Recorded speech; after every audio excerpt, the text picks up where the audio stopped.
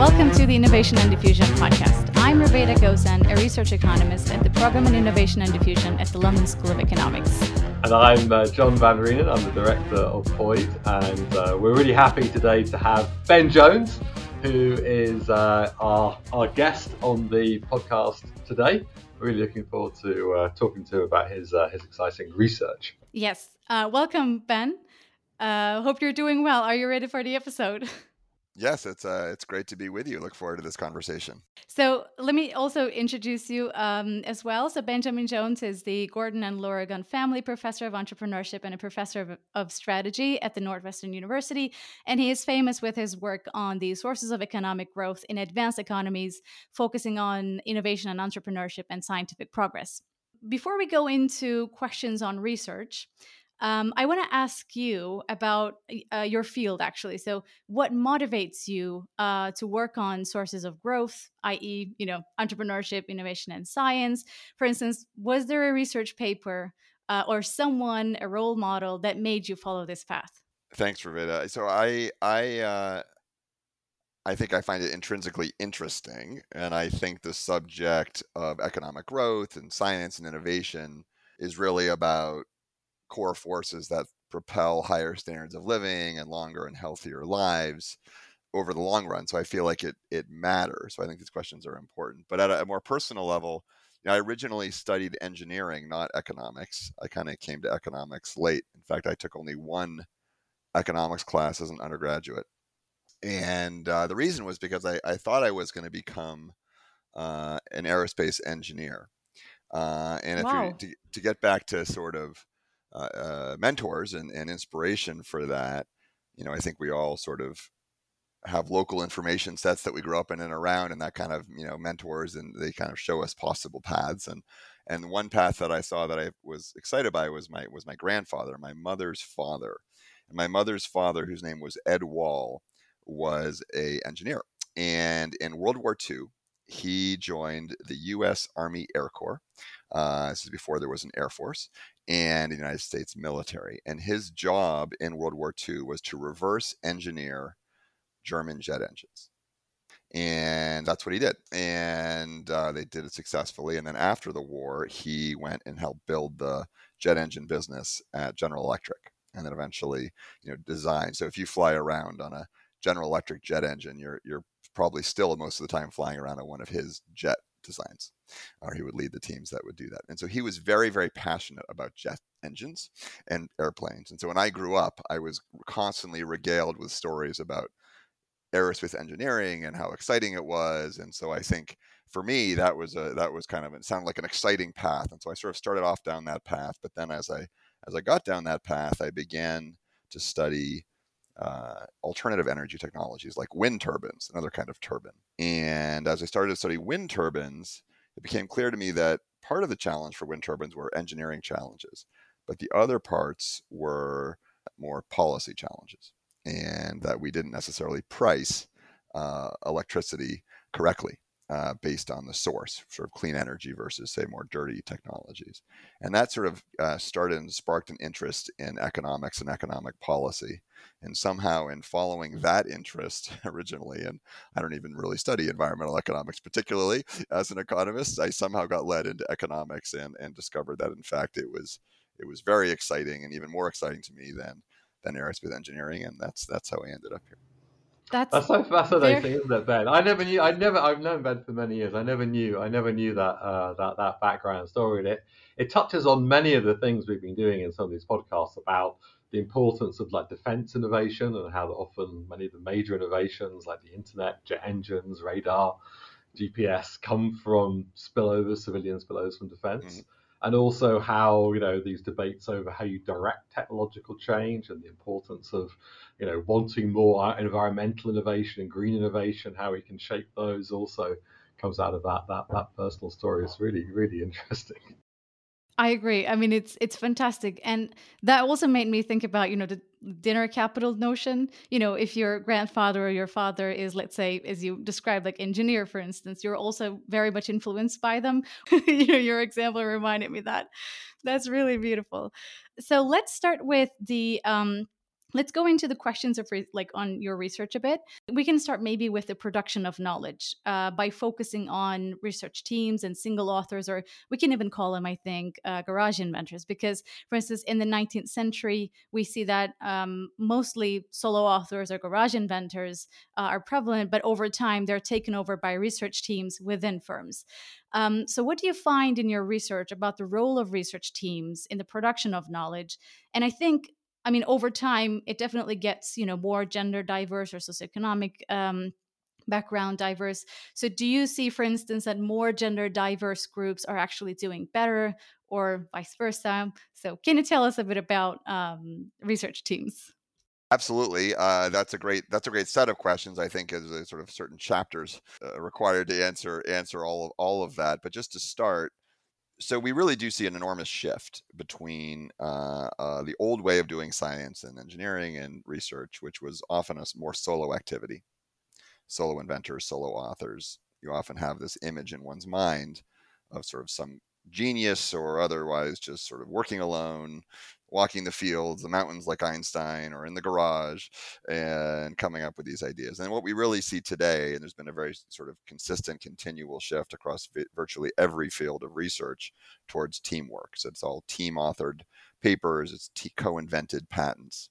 And one of the things that's going on there is we see people are much more specialized, much narrower in their expertise, and when you work in a team, you can begin to aggregate different kinds of deep knowledge together and tackle sort of wider problems. It's sort of maybe a very simple, since I'm going to stick with an aerospace theme today, I guess, because of my opening story about my grandfather.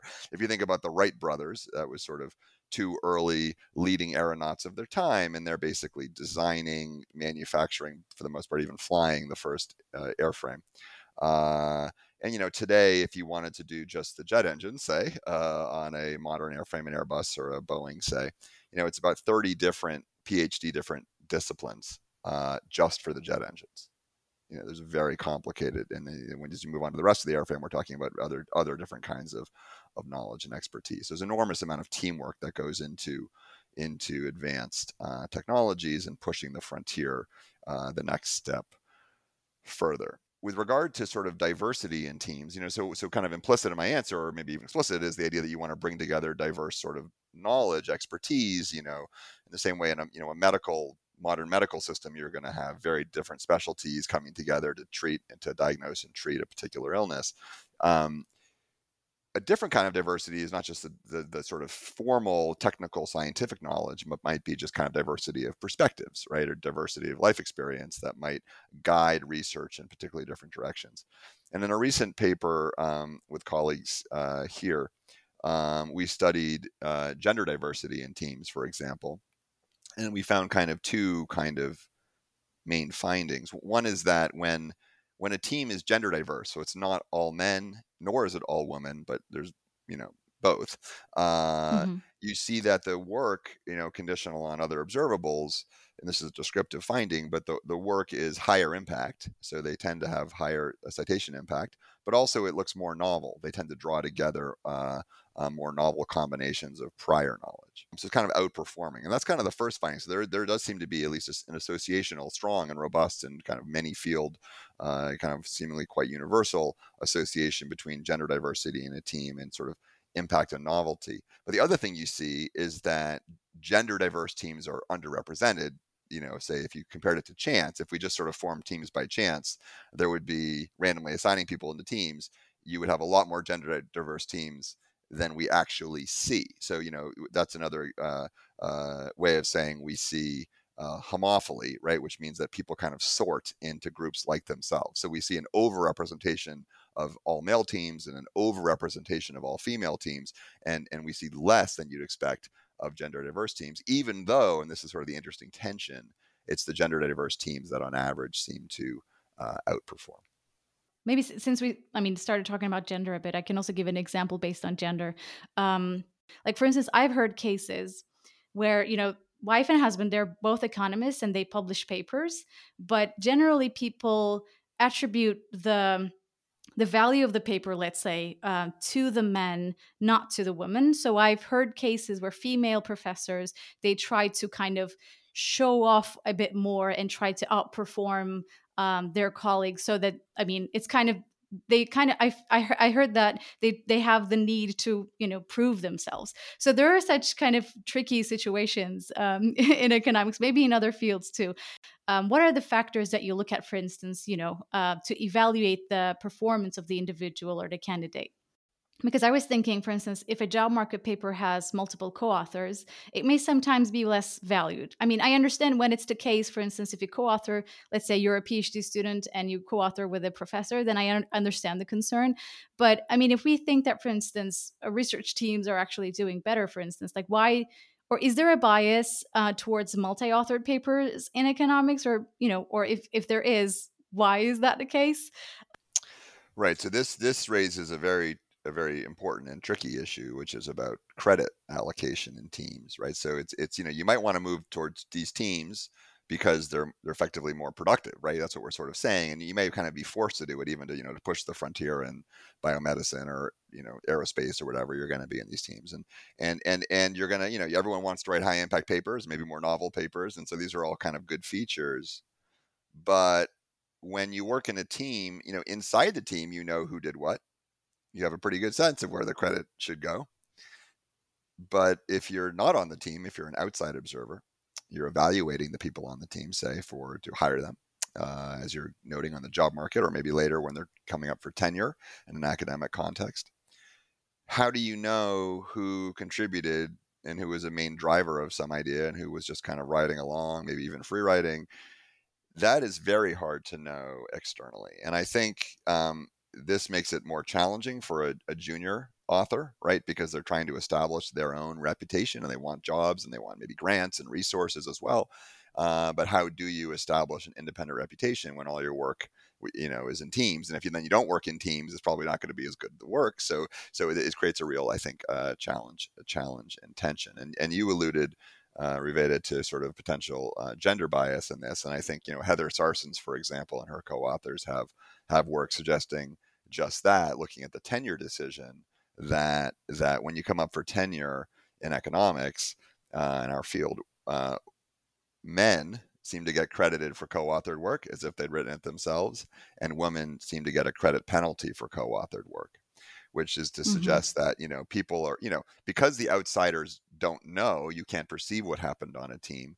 That unfortunately creates a lot of room for bias. You say, well, I don't know, but I'm going to make some assumptions. I'm going to assume that this type of person, based on whatever characteristics I believe are sort of predictive of success, should get more credit. And people might do that totally implicitly and not even be fully aware that they're doing it. But it can lead to very pernicious effects. It's a matter of it's not fair, of course. But it's also potentially to the extent that it's chilling progress for certain groups in the field. It's not just that it's not fair; it might be depriving the entire research community of these diverse perspectives and talents. And so I think it's actually very problematic. And this is, of course, economics is lagging to, say, as a social science, like other social sciences, it's lagging, say, the hard sciences and teamwork. So teamwork has been, our teams are bigger, in lab science, for example. And I'm not Hmm. sure they've solved it perfectly. I don't think they have, but they do have a lot of norms that are different. So, for example, author order is used in Right. many Yeah. fields to signal credit. The last author, it depends on the field, but often the last author would be sort of the principal investigator who got the grant and might be helping drive the idea, but probably isn't doing a lot of the work. And then the first author would be the PhD student or postdoc who's sort of leading the analysis. And then you kind of have sequential order in between, and that's sort of a way of signaling credit. Certain science journals now, including very prominent ones, require author contribution statements. So when you publish the paper, you have to write in prose, who did what. And so there are means to do this. Economics, because it tends to choose just alphabetical order or maybe random order sometimes, but doesn't use author order as a signal. There probably are some opportunities for economics to do a bit better with job market papers or more generally, and try to use some kind of objective signaling to overcome what can be otherwise be a very problematic sort of source of bias. I mean, we see that, for instance, the teams are also expanding, as you also mentioned. Like there are pre-docs now, postdocs, and more pre-docs and docs in research papers. So this is a kind of a practical question. So if there was someone, because there are also junior faculty, and they might want to hear, for instance, how they should run a team, for instance, more efficiently. So if there was someone, let's say, weakly performing, or low performing, or free riding even, or shirking? How do you solve that problem if that is the case? And is there a strategy that you follow to make a project run more efficiently? So great question. So I mean, I guess the first thing I would say to anyone, but also junior people starting out, is just run it, just work in a team, run a team, build a team. Hire research assistants. Think about what your comparative advantage is. Allocate your time in that direction. And if it's a matter of, I'm not a time series econometrician, or I'm not a theorist particularly, then you collaborate with another expert. If it's a matter of there's just a lot of work that has to be done here, I could describe it to somebody, and they could do a lot of it. That might be a pre-doc, but figure out what your comparative advantage is and try to allocate your time accordingly. In terms of sort of team function kind of going off the rails, as we might say, where someone is either making mistakes or shirking, I think that can be less of an issue than one might think, because we're often in repeated interactions, and and if you have a bad team experience, you don't repeat it. But most people, but more importantly, most people are aware that there might be a potential in the future to work together, and so don't want to don't want to be a bad teammate. But Yeah. in general, you're trying to avoid weak links in a team, and one of the things that going back to the idea of people who are specialists working together, particularly when that's going on, you really are relying on each other, and any one player on the team or person on the team can become a bottleneck. So I've done some work trying to unpack the production function of a team, and it does really look like very generally across fields that it's team actually output is driven more by the weak links, not by the strong links. Interestingly, if you look at people who, like, say, did different solo work, and they have kind of a general sort of impact, and then they put them together on a team, the outcome is going to be closer to the lower impact person than the higher impact person. That's Which is interesting. kind of, Yeah. yes, and it's a little surprising, but it's consistent with kind of people doing different tasks, and you're kind of in a production function in economics where things are complements. It is the case that the lower, with a certain degree of complementarity, the weak, it's like a chain with links, and the weaker link is the one that determines the overall strength of the chain, if you want to use a metaphor. But that kind of actually amplifies the importance of your question, because that means a weak link could be problematic, especially problematic for the team production. I think if you look at, so organizations, in the private sector, et cetera, doing research and sort of looking at this problem, you say, all right, so you don't want to put, if you have A's and B's and C's in terms of effort, you want your A's and your A's to be together. You want your B's and your B's together. But if I were to say this to a sort of R&D organization, I say, what's the solution to this? They would say only hire A's. In other words, you just don't want weak links. And so I think from a research point of view, now in a more collaborative or academic setting, what that really comes down to, obviously I said the repeat game, and you learn about each other and then you solve the problem. But what about the first instance? That just means you have to screen. You have to spend a lot of time thinking about who you want to work with. Do you really want to work with this person? And in fact, just looking at data, what do you see? Like, in addition to people working in bigger and bigger teams over time in research, we also see them doing much more, say, international collaborations where they're not co-located. It could be within a country or across countries' borders. They're actually very far apart. And you might say, wow, like the internet and all these things, all these tools, like look at us talking on a cross Atlantic podcast at the moment. We can kind of, interact kind of pretty seamlessly, right, at a great distance. And so you might think people are just kind of choosing whoever they want to work with in the world. But if you look at the data, if you go deeper into that data and you see who is collaborating at a big distance, almost always they used to be co-located. They were at some point together. And I think that probably speaks to your question in the sense that, you need to trust your co-authors. They have to be people you sort of understand, you really excited to work with. You don't think you're going to free ride. You're both going to be committed to each other and the project, and as those numbers multiply. And so I think the idea is that you're sort of implicitly screening all the time when you're with people and you kind of get to know them. You kind of get a sense, yeah, we could work well together, and we're going to treat each other well, and we're going to build some trust, and that's going to make that even that first project hopefully go well. And then, of course, having done that, you can then keep repeating. And then even if you go far apart from each other, you can go across the world from each other, you know how to work together, and you trust each other, and you can continue to maintain those productive collaborative Hmm. relationships. Yeah, I remember John saying it's like a dance. Like if you don't like your partner, you can change it the next time. So I think it's important to kind of observe and screen people, and then you can change your co-author basically. Although the corollary to that, see, the thing is, it's okay to fail, just don't do it all the time. True. So you definitely got to find some relationships that work, and so everyone's going to have a few stories, right? But you don't want to kind of repeatedly be in bad relationships.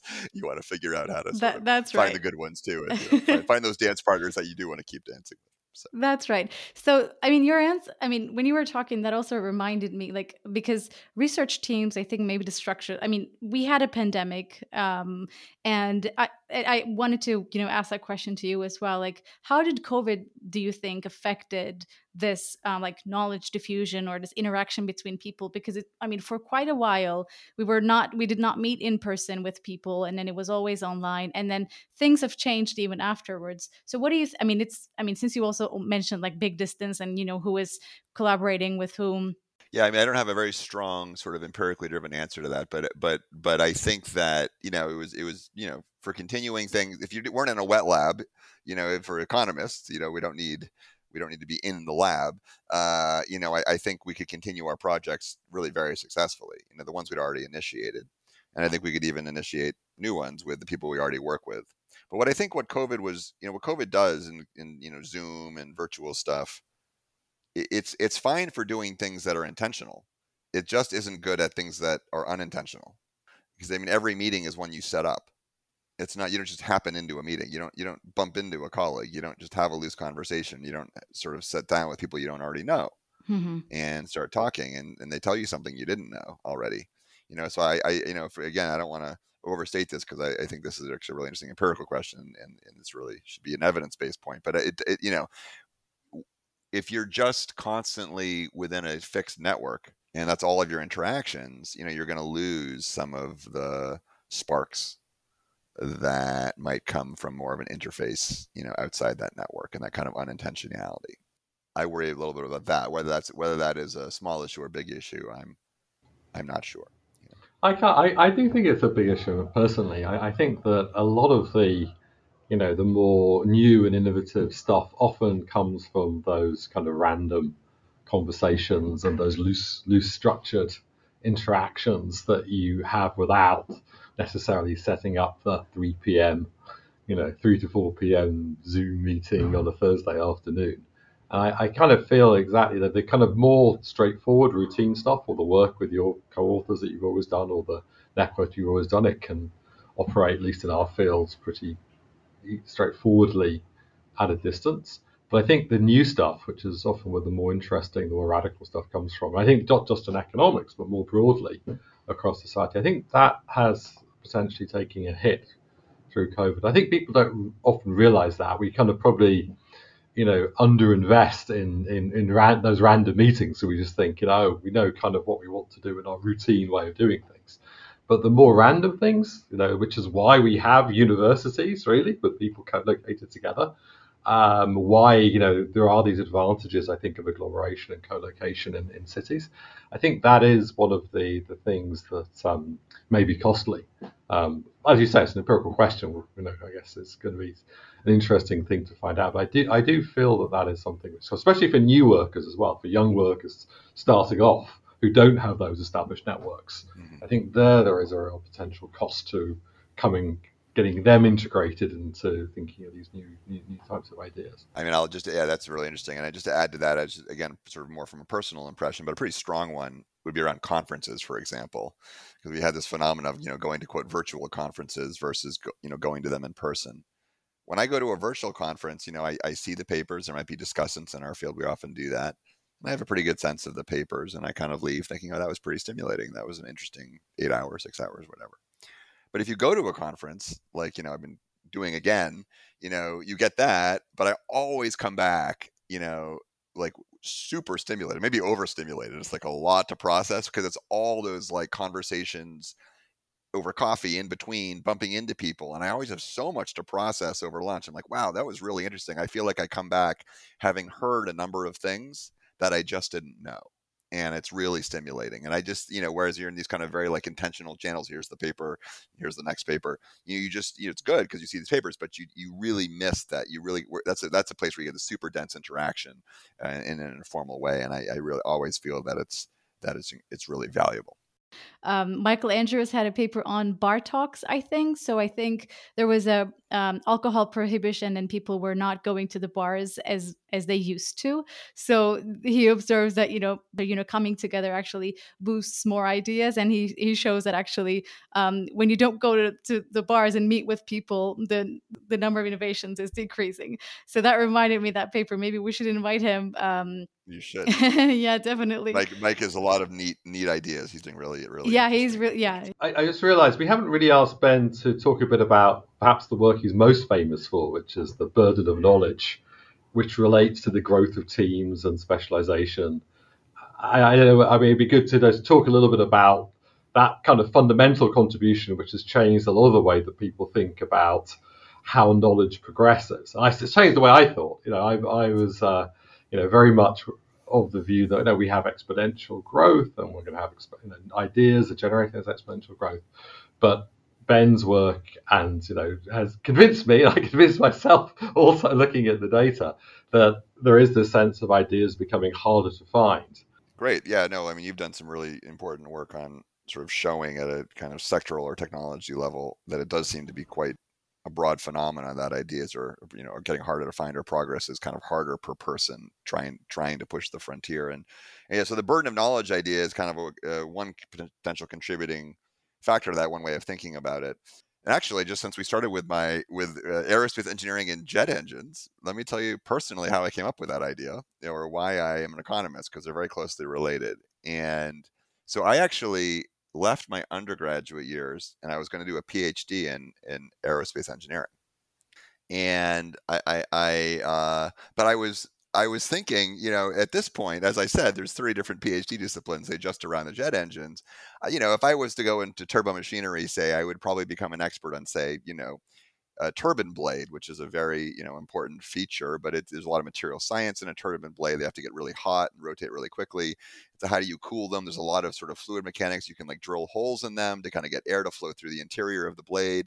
Engine efficiency is all about changes in temperature, so you want to run as hot as possible and still not melt. And so it's like very kind of and that's just one part of the thing, one part of the jet engine. And so I'm like, it's quite interesting. There's a lot of physics and engineering in that.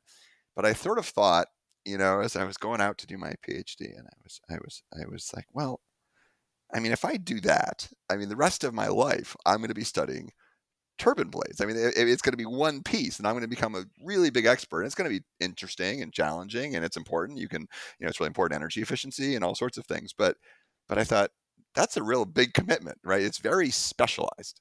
Okay. And then I was like, this economic stuff that I've started just learning a little bit about, it seems like it's kind of like you can talk about a lot of different things. You can do this thing, and then you can move, you could kind of go over and talk about this others. You can talk labor markets, and you could talk about macro and maybe micro, and maybe it's not kind of as deep a pool of knowledge yet, and it allows you to kind of move around a bit more and have a little bit more freedom of movement intellectually. Whereas, in the sort of deep established areas of engineering, people are just really, really specialized.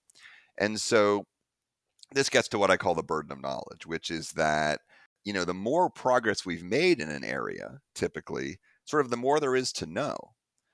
But in every generation, we're born with empty minds. A baby is as empty a mind now as a baby did 100 years ago or 200 years ago. And so, to sort of push the frontier in an area, you have to get from sort of birth, where you have an empty mind, and kind of get up to some set of ideas about the frontier of knowledge. Obviously in certain fields you can make contributions without necessarily being an expert, but think about it as probabilities. Your probability of taking the next big step is going to be higher if you kind of know what has come before. And just that as we accumulate more and more knowledge collectively in every generation, the problem for every ensuing generation of children, if you will, is harder. It's a burden of knowledge because we know so much. And so how do people respond to that? Well, I think you kind of have 2 fundamental options in your human capital decisions. One actually is you can just spend longer learning. You can spend more time in school. And we do see that, right? I mean, the idea of a postdoc, let alone a PhD, or, back in the early 20th century, the pinnacle degree in electrical engineering was a bachelor's degree, and then eventually there'd be a master's and then a PhD and then postdocs, and you can go deeper and deeper and deeper. And so people spend more of their sort of life cycle, if you will, potentially a quite productive part of the life cycle, often in their 20s into their early 30s, now learning, where before they were innovating. And so that can become a drag on your sort of per capita capacity to contribute over your lifetime to the frontier because you spend a greater proportion of your time learning as opposed to innovating. But the other thing is the thing we're talking about, which is mostly today, which is that the more there is to know, you are going to become, you can choose to be narrower. I'm not going to become I can't be an aerospace engineer. I can't even master the entire jet engine, but I can do turbine blades. Or I can't be a biologist anymore. I could do some very particular form of studying, like molecular switches and how they interact with the genome and some particular functionality. Or I could do structural biology, and you can do very much narrower, very deep areas of things. And so you sort of narrow, but then as you narrow, you then again have to come back and you have to collaborate in order to attack sort of bigger questions. And I think, I mean, the age one's sort of obvious, right? Like if I'm learning, I'm not innovating. So you're sort of stealing time from one activity to another, and that can make our collective capacity to push the frontier of knowledge sort of go down because people spend more time learning. The teamwork thing is really, I think, a matter of creativity or even frictions in teams. Is if we're all really narrow, how can you have a really big idea? I mean, if I had a big idea about turbine blades, okay, it might advance the turbine blade, but could it advance like something much broader and bigger than that in terms of the productivity of the economy? And so I think one of the things we're seeing, and one way to think about why it's harder per capita to push, say, Moore's law in computing, or better agricultural technology on the farm, or whatever, or pick your thing. It's that it's just much harder to have big ideas alone, and your kind of creative material that you use is very narrow, and so you're much less likely to have kind of a world-changing type of idea. And that's partly about the structure of knowledge, and it's partly about people being very specialized in how they navigate that structure of knowledge. And the thing you were talking about before, the team's only as strong as its weakest link, or O-ring theory, if you want to call it Yep, complementarity. That's going to magnify that problem as well, exactly. because And as the it's teams get that. Yep, bigger, your productivity is your weakest productivity team member. So that's another yep. feeds into that issue too. And absolutely. And the other thing, I mean, just that's a major issue. I think another issue is just that everyone's working in teams, and that's more productive. But the way it's the bird of knowledge says, we're doing that because we kind of have to, and it's kind of painful, right? It's sort of, if you really want to take a step forward, the next, look at Boeing and a 787, and they're going to have a lot of trouble in their manufacturing, and there's going to be all these problems, and it's because it's really complicated, it's really hard. But in addition to weak links, I mean, you just have the coordination cost of collaborating with others. You have to communicate, you have to set up times to talk, there's free riding, and it gets back into weak links. So teams are not some sort of super simple object that just kind of work very efficiently and fluidly. They can raise their own challenges. And so I think part of the kind of part of the issue may be that there's also these frictions in teamwork that inhibit our collective output. Would you like to switch gears a bit? So I was thinking of asking you about the relationship between immigration and entrepreneurship, because you also have really nice papers on the relationship between these two. Because I mean, and I think it's also an important topic because it's a important part of the knowledge diffusion or accumulation of knowledge. So and there is also a negative discourse against immigration, for instance, like because of the rise in nationalist perspectives, specifically focusing on the negative aspects of immigration, such as losing jobs to immigrants. So what do you find in your research about this relationship between immigration and entrepreneurship? Yeah, so the classic sort of political discourse about immigration from an economic point of view. I mean, there's obviously a lot of thoughts about immigration from kind of national identity and other perspectives. But if try to understand the role of immigrants in the economy, the classic political discourse, and I think also the classic discourse among labor economists, professional labor economists, is that one should conceive of immigrants primarily as workers. So they kind of, their effect on your economy is they change labor supply. So they come in, and if there's say like a lot of say low skilled immigrants, then they're going to then kind of expand the pool of low skilled workers in your country, and other things equal, that's probably going to lower the relative wages of low skilled workers. You're pushing out the available supply. And so there's this fear that to put it more simply and more political speak, that immigrants take your jobs, right? They sort of, especially if you're low skill immigrants would come in. Of course, high skill immigrants would maybe take jobs from high skill people. You know, and in economics, the equilibrium usually works out so that you're not really unemployed particularly, but you might have a lower relative wage because there's sort of more available resource of your type. Okay, but again, simply immigrants take jobs now. But in the recent research we were doing, you know, again, coming from what's more natural perspective from my side, which is thinking a lot about innovation and entrepreneurship and technological progress, you know, immigrants don't just, I mean, certainly they come in as workers, and that's part of what happens in an economy, but they also do other things. And one particular thing they do is they start companies, right? So, you know, you can point to lots and lots of examples, certainly in you know, American history and America today, where, you know, prominent entrepreneurs were not born in the U.S. They were born abroad. And that's true with, you know, half of Google. It's true with Elon Musk, you know, and you can go on and on and on. So if you look at that perspective, well, if you think of an immigrant as starting a company, then what are they doing in the labor market? Well, then they're actually not competing with workers. They're actually employing workers. They're creating new demand for workers. So instead of thinking of them purely as pushing out labor supply as workers, they're actually pushing out labor demand as employers. And then the question is, well, what's the role of immigrants, relatively speaking? Do they play a stronger role as kind of workers competing with others, or as employers providing jobs? And just to sort of step back for a second, you might think, well, sure, they create some companies, but I mean, how many? There's so many jobs. I mean, how can they have a big effect on the supply side? But if you think about it, you know, just forget immigrants for a second. I mean, everyone works in a job in an organization that was started by somebody else, right? And it adds up, right? So, you know, there are as Right. many Yeah. jobs created as there are supplied, right? And that's what a job is. And you know, so all those private sector jobs in the United States, for example, and all these workers, you know, or any country, UK or elsewhere, you know, there's some entrepreneur ultimately kind of behind that job in the private sector. And what's interesting about immigrants is that immigrants are actually, so this is are very very entrepreneurial. They're actually very likely to start companies. And so what this paper was taking administrative data from the U.S. government, the census, where we could also code, we could track every startup in the country. We could look at the number of employees they ultimately hire, and we could look at whether the founders were born in the U.S. or were born outside the U.S. but are, you know, in the U.S. now, immigrants. And we basically found that immigrants are about 80% more likely on average to start a company in the US than native born Americans. So they're just far more entrepreneurial. Now, their effect on the labor market still might be modest if most of the companies they start were sort of small, like single establishment restaurants or, you know, nail salons or haircutting places or whatever it was. You have to look not just at how much they start companies, but how big do those companies become? Are they really big employers? Or are they small employers? But what you see actually is that the distribution of firm size, like in terms of employment or sales or something, for immigrant founded firms is very similar to that for native firms. It's just that immigrants are 80% more likely, kind of at any firm size, to start a company. And so they're just kind of an outward shift in entrepreneurialism from, you know, the Googles at one end of the spectrum all the way down to the single establishment restaurants at the other.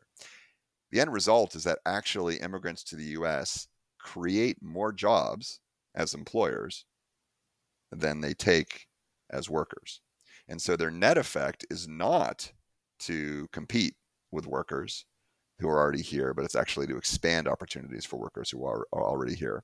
And you can do some calibrations to try to figure out what the effect is, but it's ultimately a positive effect on the wages of US born workers, not a negative one. So it really kind of flips the script by opening to a broader way of thinking about immigrants in the economy. I mean, immigrants select into the countries, right? But also, I mean, countries can also select the immigrants that they want. So maybe the countries, they're specifically setting policies to attract more skilled workers instead of unskilled workers. I wonder what you think. Do you think restricting immigration to skilled workers would benefit or harm those entrepreneurial activities? Or, I mean, we can even maybe link it to innovations. Well, you think of skilled workers as, doing quite productive things, whether they're as, productive workers, they're, engineers or doctors or whatever, or they're entrepreneurs. And, you expect to see them being sort of successful, relatively successful in those ways. And so you might think they have an amplified, actually positive effect on the economy compared to the average worker, average immigrant. But that said, I mean, like the U.S. system does have many selection criteria for skilled immigrants, but also is relatively sort of family based and compared to many other systems, like Canada, for example, is very skill oriented in their immigration policies, while the U.S. is considered sort of less skill oriented, relatively speaking. And the data I was just speaking about in sort of the U.S. and entrepreneurialism, that's not because of skilled entrepreneurship. That's just sort of looking at our policies as they have been, which is kind of a big mix, and you're still seeing this very positive effect. So I wouldn't go to the conclusion that you sort of you must be a skilled system to see benefits. I think the interesting thing is if you have a relatively kind of unskilled system or you're just a family based system, you see these effects. And something you said, Reveda, which I think is very interesting, is it is not just that the government through its policy is selecting certain kinds of immigrants. It's the immigrants themselves self-selecting to cross a border. And as I think back, on the sort of result that immigrants are so entrepreneurial, and I don't know that this is the right way to think about it, but if you want to think about it in a pretty simple way, it's, you're self-selecting into immigration. What is it to immigrate? It is to cross a border, to go to an environment that's new to you. It's quite uncertain. It's willingness to make a big change to improve your life at considerable risk. And what is entrepreneurship? It's risk taking. It's a willingness to kind of do something different, to take a personal risk, to try to get to something better for yourself. And so I think these are actually very similar activities in a sense. And so in that sense, it may not be surprising that by self-selection, the people who are willing to kind of immigrate to another country are also the kind of people who like to start companies and then have these kind of quite positive effects in the broader labor market. Mm-hmm. And you have a really nice paper on the age factor for entrepreneurship. For instance, like Mark Zuckerberg, as far as I know, he quit. I mean, he was at Harvard, right? And then he left Harvard, I think. And then he started his company, etc. So, I mean, we see those examples and hear successful stories, those billionaires and say, and we tend to assume that, if you want to be a successful entrepreneur, you should be young and then you should be in the business. I mean, as soon as possible. Is this really the case? What do we see about this in the data? I should Yes. also give a public health announcement here. We are not advising people to drop out of college. That's right. Yeah. Not everybody who drops out of college ends up being Bill Gates or Mark Zuckerberg. But sorry, over to you. Exactly. Actually, absolutely, John. And let me try to fold that observation in here a little bit. So it is certainly widely believed that very young people are more innovative, either in science or entrepreneurship or technology. And across a body of work, I've been looking at this, and so have others. And that view turns out to be sort of really misleading. Okay, people actually tend to peak in innovative activity probably in their 40s, not in their early 20s, on average. Now, in entrepreneurship, yeah, so this is a paper where we looked at every company founded in the U.S. and we could track the age of the founders when they started the company, and we found that the people who start the very highest growth companies in the U.S., like the upper 1 in 100 or 1 in 1,000 in terms of employment growth or sales growth, they are typically around on average, they're age 45 when they found the company. So it's quite different from kind of the narrative that you see in the media. It's quite narrative in the people often tell themselves. It's different from how venture capitalists often focus their investments. You think of them focusing on young people. So, but on the other hand, as you pointed out to start, there's someone like Mark Zuckerberg who started very young, or you could go to Steve Jobs or Bill Gates. These are sort of the college dropout type, or at least getting started very early. And so how do you reconcile these two facts? And I think what's going on is that people conflate the fact that there are very young people who are very successful entrepreneurs with them being successful because they were young. When in fact, they're successful because they're really, really, really very good. And they're not just good when they're young, they're just good. Okay, so for example, let's take Steve Jobs, Apple. He's very, very talented entrepreneur, innovator. If you look at sort of Apple's peak performance, it's really, after he's kind of thrown out and comes back later on, it's really with the iPhone, right? Which is a different kind of more open ecosystem type of phone, thing. And he's 51, I think, when they introduce the iPhone. If you look at the market growth of the market capitalization value of certain large corporations like Microsoft or Google, where the founders were young, you actually see the most rapid growth in their market cap is when they're later on. It's not when they're very young. So, and maybe take Elon Musk, now we're back to X with Twitter, which may not be his best move, but, X.com was his first thing. People don't, I wouldn't say that Elon Musk, was kind of in decline when he went to Tesla and SpaceX, right? He seems to be getting better. Okay. And so I think if you look at, I think what the real fact is, and this is actually, I think, should be a source of great optimism and an important correction in people's own psychology about how they reflect on their own innovative potential and entrepreneurship, is that, you're probably, your life skills are, some are getting better, some are getting worse, but on net, as you're getting older, you're getting better. Okay. And so we're all kind of seem to be getting better as we get older. And then there's some people who are so good, they're even good when they're really young, and they're getting better too. Right.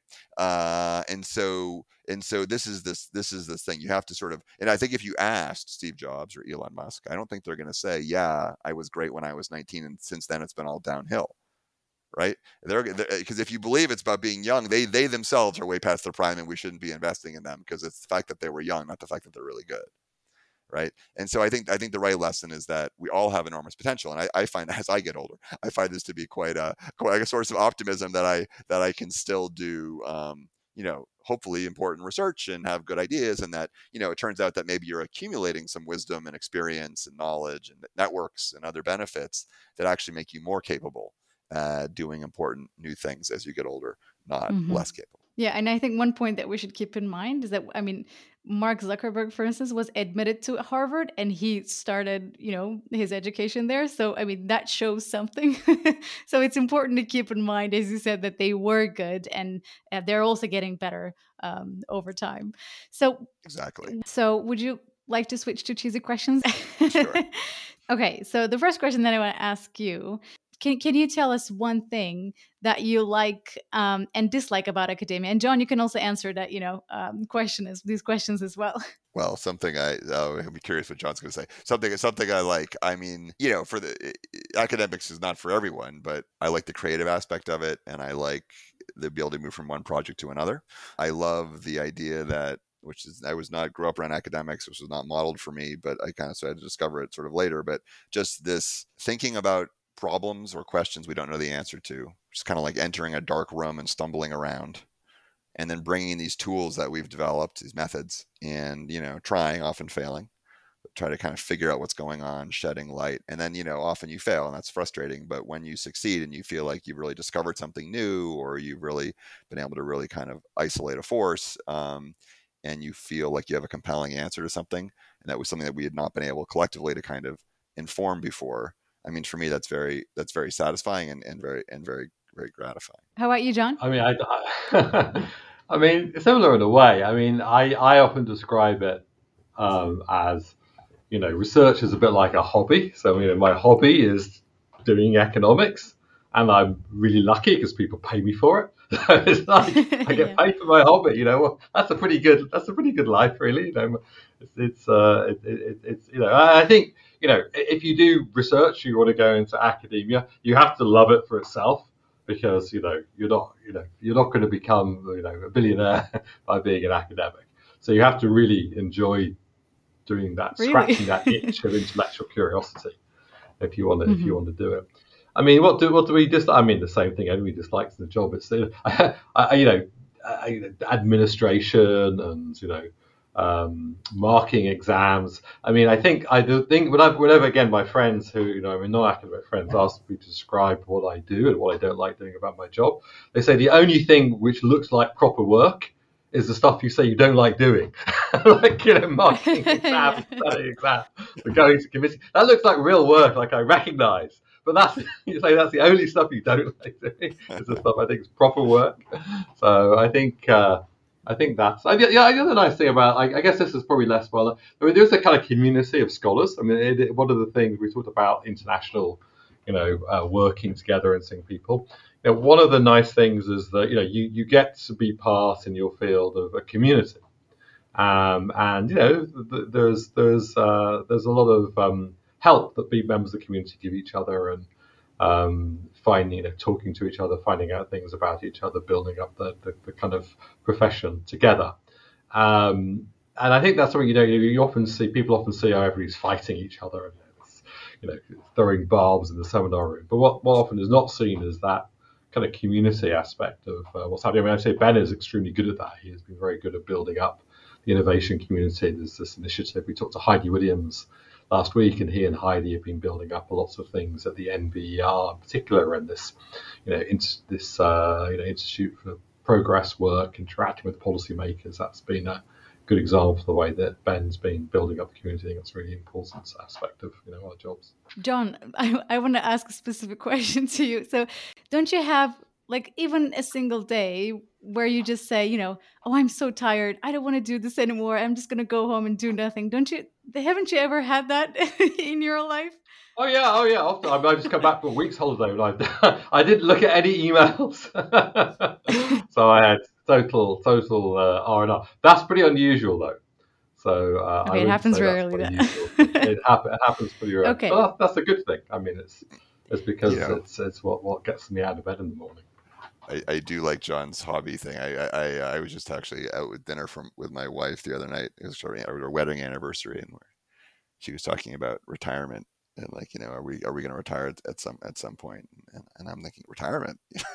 I mean, like, if I retired, I just want to do what I'm doing.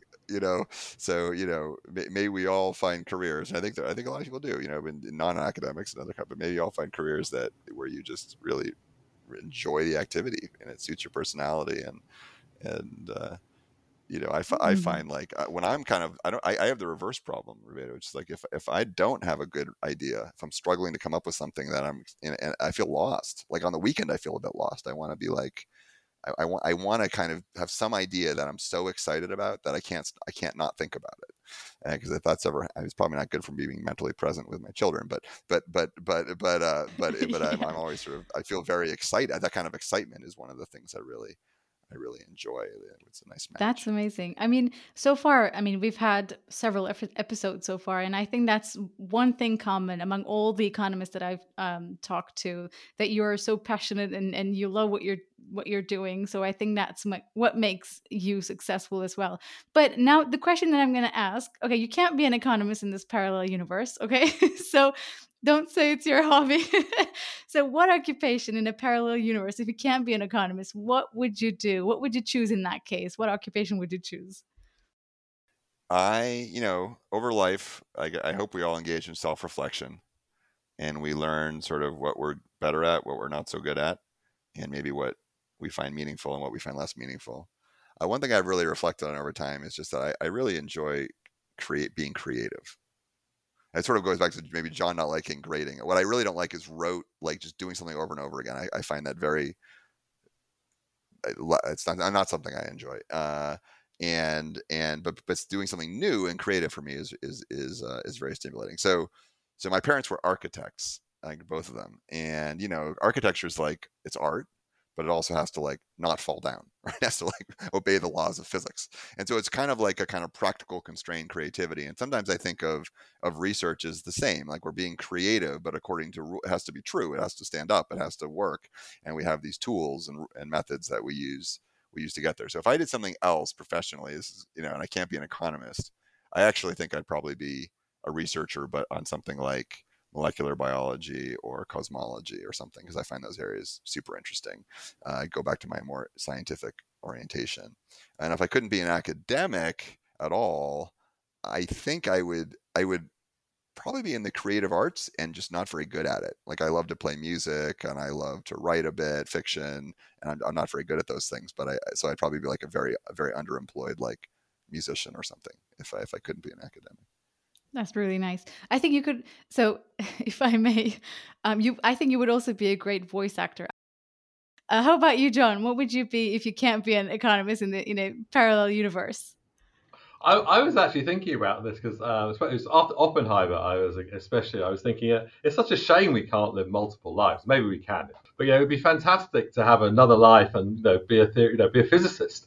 Imagine you could just spend your life just doing physics and thinking about cosmology or something like that. That would be so much fun. I mean, of course I read a little bit about that, but I would love to be able to just study that and do that as an alternative. I mean, and many other fields. I mean, history is history as well. I listen to a lot of history podcasts now. I really enjoy that.